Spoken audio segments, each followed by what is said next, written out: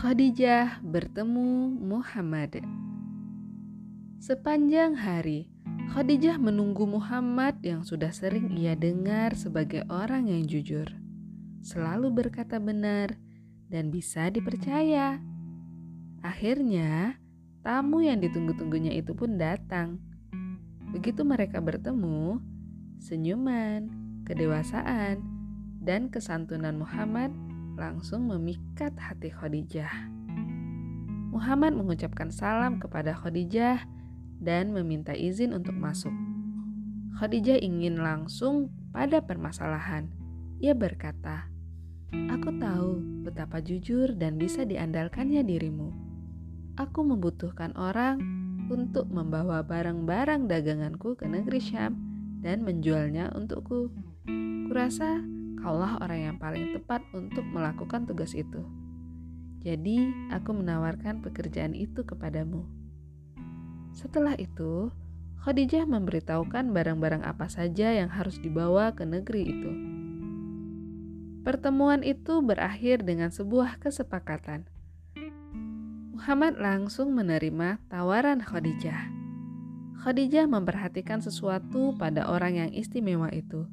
Ada cahaya di matanya, pancaran di wajahnya, dan kejujuran dalam kata-katanya.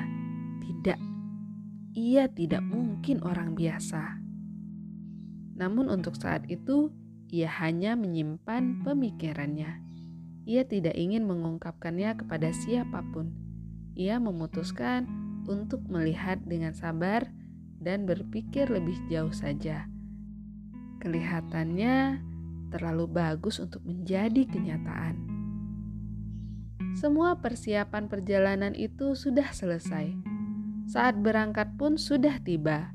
Muhammad sudah siap membawa barang-barang dagangan Khadijah ke negeri Syam. Sebelum rombongan musafir itu mulai berangkat, Khadijah meminta budaknya, Maisarah, menemani Muhammad. Tepat sebelum mereka berangkat, Khadijah berbisik di telinga Maisarah, "Lakukan apapun yang diinginkan Muhammad. Jangan membangkang kepadanya. Amati apapun yang dilakukannya sepanjang perjalanan. Saat kembali, katakan kepadaku apapun yang sudah kau lihat." Maisarah mendengarkan dengan baik semua yang dikatakan tuannya kepadanya. Para paman, bibi, dan semua kerabat Muhammad datang untuk melepas kepergiannya. Perjalanan itu akan panjang, sulit bagi semua orang untuk berpisah darinya begitu lama. Namun, sudah saatnya ia pergi. Jadi, Muhammad pun pergi bersama anggota rombongannya. Petang itu begitu cerah, seolah matahari yang bersinar di gurun tak berujung itu menyilaukan orang-orang. Pada siang hari, cuaca tentu saja lebih panas dan bahkan lebih cerah daripada malam hari. Maisarah melakukan apa saja yang bisa dilakukannya untuk membuat Muhammad nyaman. Setelah melakukan perjalanan panjang selama 3 bulan, akhirnya mereka pun sampai di kota Busra di dekat negeri Syam. Di kota itu sedang ada perayaan besar.